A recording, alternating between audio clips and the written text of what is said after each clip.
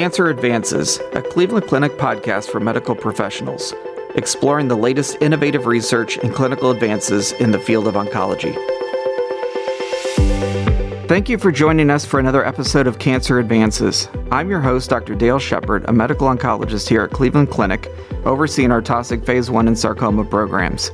Today, I'm happy to be joined by Dr. Alok Khorana, who is the director of the Gastrointestinal Malignancies program at Cleveland Clinic and is now the vice chair for career and academic development. So welcome, Alok. Thanks, Dale. Glad to be on. So maybe to start, just give us a little background on what you do here at the clinic. So I run the GI cancer program. As you know, GI cancer is a lot of different cancers sort of sandwiched into one large disease group. So we take care of patients with esophageal cancer and gastric cancer and hepatobiliary cancers, colorectal and anal cancer. So it's great because I get to work with a bunch of different surgical groups, and it's been some exciting changes in GI cancers in the past year or so. Sure. Well, I guess that's what we're going to be talking about here today. So as most people are aware, the ASCO annual meeting took place in a virtual setting due to the COVID-19 pandemic. What were your thoughts on that? How did that go for you, being virtual? I liked it and I didn't like it. Yeah. The parts I liked was the access was very easy. It's a great way to get to all the presentations right away, to get into all the slides right away. And if you follow, many people on social media, especially Twitter, where a lot of medical professionals seem to be these days, it was also great to follow along to people's reactions as they were listening to, this new data coming out. If you have challenges accessing ASCO, because of, you're in a small practice and you don't have somebody covering for you, or if you're a parent with young children, whatever the cause may be, I think for all of those people who live in low and middle income countries outside of the United States, I think this type of access is fantastic. And I think that's the part that should be kept. What I missed, of course, was the real-time networking. Much of science, as you know, Dale, is advanced, not by sort of one lone ranger, but by team science. And teams these days are not restricted to one institution. You work with people across different institutions and across countries and often across continents. And ASCO is one place where you can get to meet many of these people and plan your year out. And that's definitely something that was missed, being able to have those real face-to-face connections. Yeah, that part's hard. I mean, people tried to sort of replicate that a little bit with Twitter, but sort of walking out of the room and saying, hey, what did you think about that? And bouncing off ideas and even maybe coming up with the next steps was missed. Exactly. So thinking back to the meeting, what were some of the top studies that were presented this year in GI cancers? So it's been I would say it's been a banner year for GI cancers, sort of broadly. It's been a long time coming. We've been watching the lung cancer guys and the melanoma people soak up all the attention. And it's about time that our patients with different GI cancers got to share in some of the exciting new developments. And I think that year was finally this year at ASCO. Obviously, sort of the top billing goes to the Keynote 177 study, which looked at a very important population in GI cancers, which is first-line treatment of patients with metastatic colorectal cancer. And as you know, Dale, for years, we've been treating these patients with either FOLFOX or FOLFIRI. Probably FOLFOX for most physicians is a choice. And then we sometimes combine it with either with bevacizumab or in patients with RAS wild type with cetuximab or panitumumab.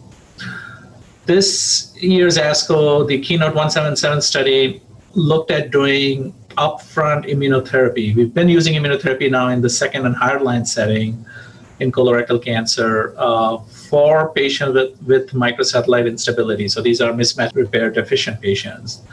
And we've seen some good successes in that population. And so this study is asking the question, do we have to wait till second line, or can we just start patients off first line with an immunotherapy drug? And in this specific trial, it was pembrolizumab upfront.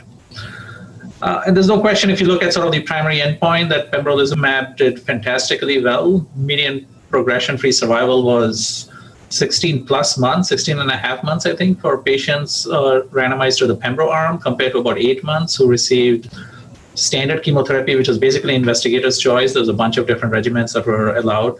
And it's hard to think of another study where you see an 8-month absolute increase in progression-free survival.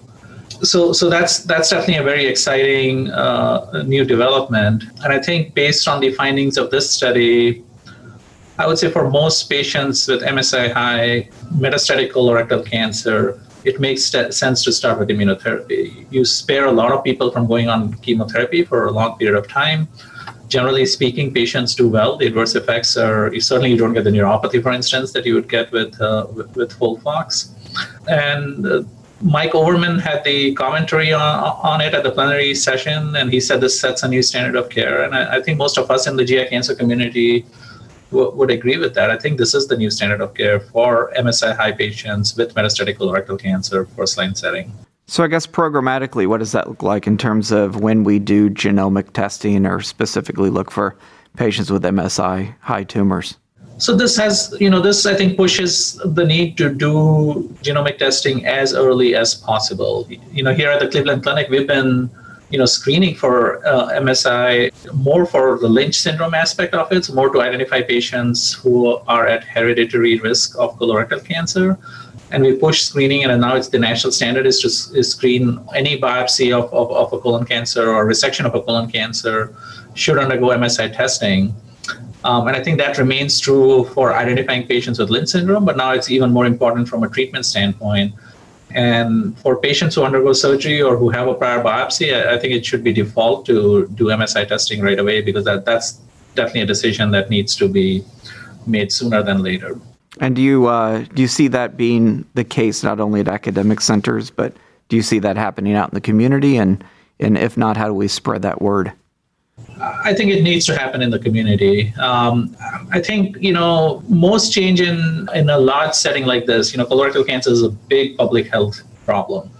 And most change in a large setting like this has to be systematic change. It can't be individual docs reminding individual pathologists to make sure that they do an MSI test. I think most hospitals have to say, this is really important for patients, both to identify Lynch syndrome and to identify those who would respond to immunotherapy. So as soon as we get a sample for colon or rectal cancer, let's do MSI testing. And I think systems have to be set up for this to function, to the best interest of our patients. I mean, just thinking back to how long it took for people to start doing extended RAS testing, it's going to be important to jump on this pretty early, it seems. I think the good news is the MSI's data has been out for a while, and people are at least used to doing MSI testing at some point and making sure that, patients who qualify for immunotherapy receive those drugs at least in the second line or higher setting. I think now it's more you don't have the luxury of waiting a month or 2 months to get those results back. You got to get it back in real time so you can start the patient on appropriate treatment.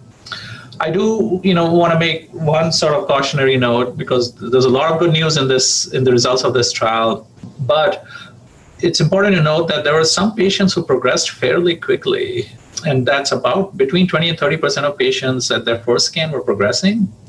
And this is not true for the patients who were receiving chemotherapy. So I think there's, even within the MSI-high population, there's a minority of patients who, for whatever reason, don't respond to single-agent immunotherapy. And whether they should be treated with a combination of immunotherapy plus chemotherapy, or whether they should receive doublet immunotherapy, I think these are questions for the future. Thankfully, not for the majority of patients who did very well.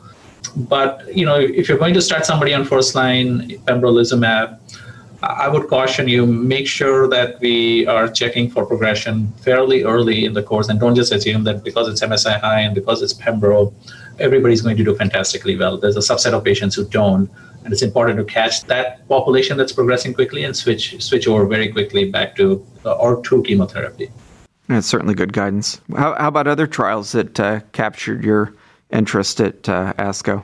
So on the theme of colon and rectal cancers, the treatment paradigm for rectal cancer is undergoing a transformation, the likes of which we have not seen in the past 2 decades, driven primarily by moving the adjuvant therapy to the neoadjuvant setting.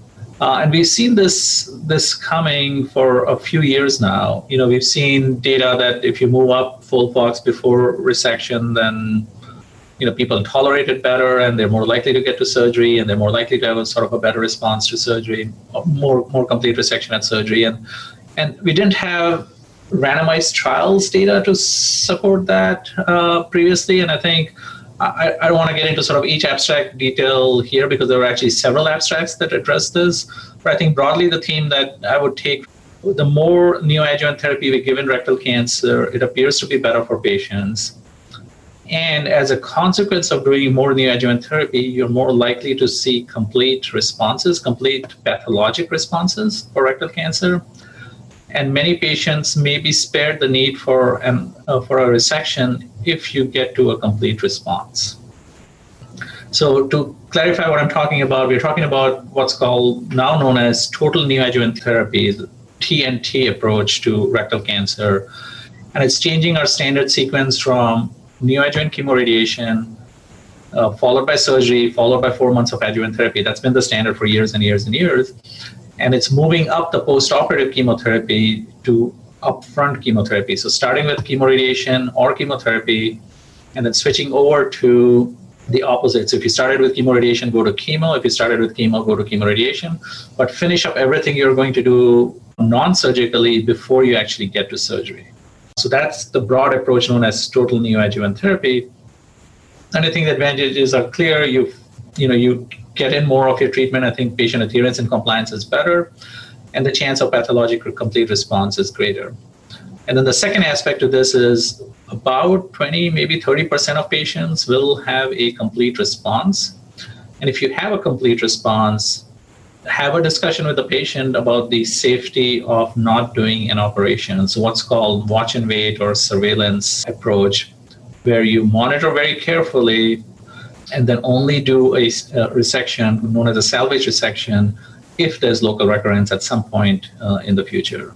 And that's a massive paradigm shift. It's moving, patients towards sort of what's the anal cancer paradigm. Give your treatment, get a response, and then see what happens, as opposed to what used to be the colon paradigm, which is do the surgery and then treat afterwards. So surgery has been such a fundamental part of the treatment of this disease for so many years. Do you think the biggest driver for change will be the patient comfort with eliminating surgery or getting surgeons buy-in to not do that operative procedure? I think here at the Cleveland Clinic, I would say the surgeons have been the ones driving this.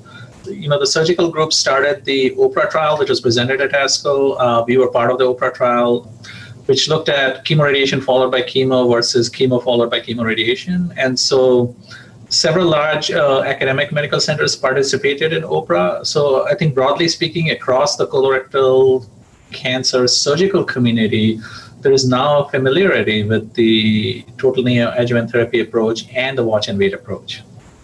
So I don't think this is a shock to most colorectal surgeons. And I think colorectal surgeons want to do the right thing by their patient. They don't want to give them, a stoma or do a resection if it's not necessary.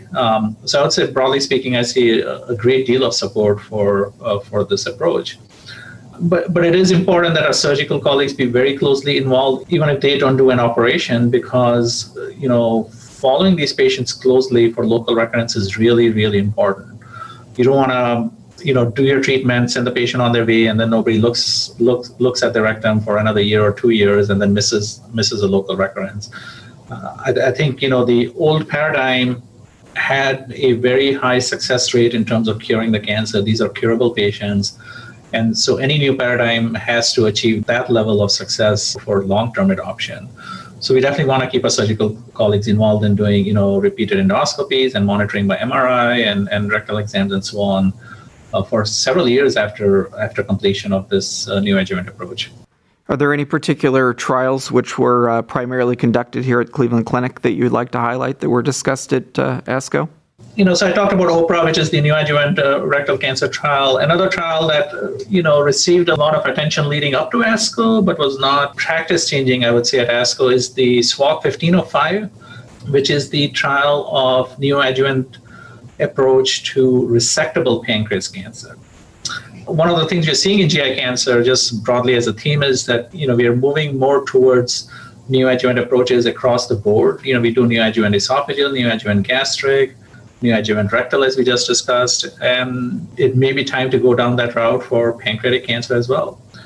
So the SWOG 1505 was a trial with our former colleague here at the Cleveland Clinic, Devinder Sohal, as the national co-PI. And the consideration here was that for patients with pancreatic cancer, even resectable pancreatic cancer, the rates of recurrence are very, very, very high. We think of Whipple resection as being a curative procedure, but broadly speaking, 70 to 80% of Whipple resections, patients who undergo Whipple resections have a recurrence. So it's not, curative for the majority of patients. And can we improve those cure rates? And so that's the question that was being asked by SWOG 1505, which looked at two different systemic therapy regimens, gemcitabine and nab-paclitaxel, and versus FOLFIRINOX. So randomized trial, patients with resectable, so these are not borderline resectable, not locally advanced, not metastatic, purely resectable pancreatic cancer patients, randomized to either gem, nab-paclitaxel, or FOLFIRINOX for a couple of months, and then go on to receiving surgery. And the goal was to find a regimen that had sort of a higher response rate, and hopefully that would lead to a larger trial of a neoadjuvant approach in this particular setting. It depends on if you're sort of a glass half full, half empty person. Half empty would be that really both of these regimens did okay in terms of response rates, in terms of R0 resection. There's some numerically higher or lower numbers on each side of the randomization, but nothing to write home about. The glass half full version would be, it makes me more comfortable prescribing gem, nab-paclitaxel in the neoadjuvant setting. So far we've thought that only FOLFIRINOX is going to be helpful in the setting, but looks like response rates and R0 resection rates were very similar, whether you use gem, nab-paclitaxel upfront or FOLFIRINOX upfront. And I know a lot of my pancreatic cancer patients are just not great candidates for FOLFIRINOX, and so I feel now more comfortable being able to use gem, nab-paclitaxel in this setting. Yeah, that's certainly reassuring.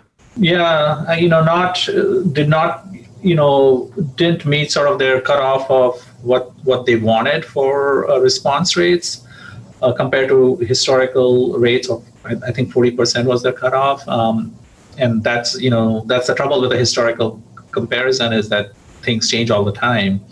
And so it's not practice changing, but I think in general it supports the ongoing movement towards neoadjuvant therapy in pancreatic cancer, whether it's for resectable, borderline resectable, locally advanced, and I think provides some reassuring, as you said, Dale, that gem, nab-paclitaxel is a decent regimen in this setting. So I think one of my frustrations in GI cancers is always the apparent lack of progress in late-stage disease and metastatic disease. And I guess my next question would be, what do you see as the gaps in GI cancers, and how do we close those gaps? Well, there's still a lot of gaps to close, no question about it. I think exploring the role of immunotherapy, we are still stuck in for most GI cancers, we are still stuck in the MSI high zone, which is maybe 5% of all GI cancers. In some, like pancreatic cancer, MSI high is less than 1% of pancreatic cancers. So I would love to be able to use more immunotherapy. And so far, we can't seem to expand past sort of this niche population of microsatellite unstable cancers. There's a lot of approaches right now to trying to change that. One is to combine immunotherapy, like in a doublet fashion, but more interestingly, it's to combine immunotherapy with drugs like regorafenib and lenvatinib. We saw some evidence of that approach being successful in the liver cancer. A study combining lenvatinib with immunotherapy in the first-line setting was actually very successful. There are similar studies ongoing with regorafenib and nivolumab in colorectal cancer, for instance, and early data out from Japan suggests that this may be a successful approach even in microsatellite stable patients. So I'm really hoping and keeping my fingers crossed that we can expand the population of GI cancer patients who respond to immunotherapy by utilizing some of these more novel approaches. I appreciate your insights today. It's a good overview and a lot of good insight. So any additional comments? I urge all your listeners to, the way we make advances in cancer is by putting people on clinical trials. So we have a great referral base out there that sends us patients, and we love serving those patients by getting them drugs that are not available outside of a clinical trial. So please keep doing that. All right. Well, thank you very much, Alok. Thank you. This concludes this episode of Cancer Advances. You will find additional podcast episodes on our website, clevelandclinic.org/Cancer Advances Podcast. Subscribe to the podcast on iTunes, Google Play, Spotify, SoundCloud, or wherever you listen to podcasts. And don't forget, you can access real-time updates from Cleveland Clinic's Cancer Center experts on our Consult QD website at consultqd.clevelandclinic.org/cancer. Thank you for listening. Please join us again soon.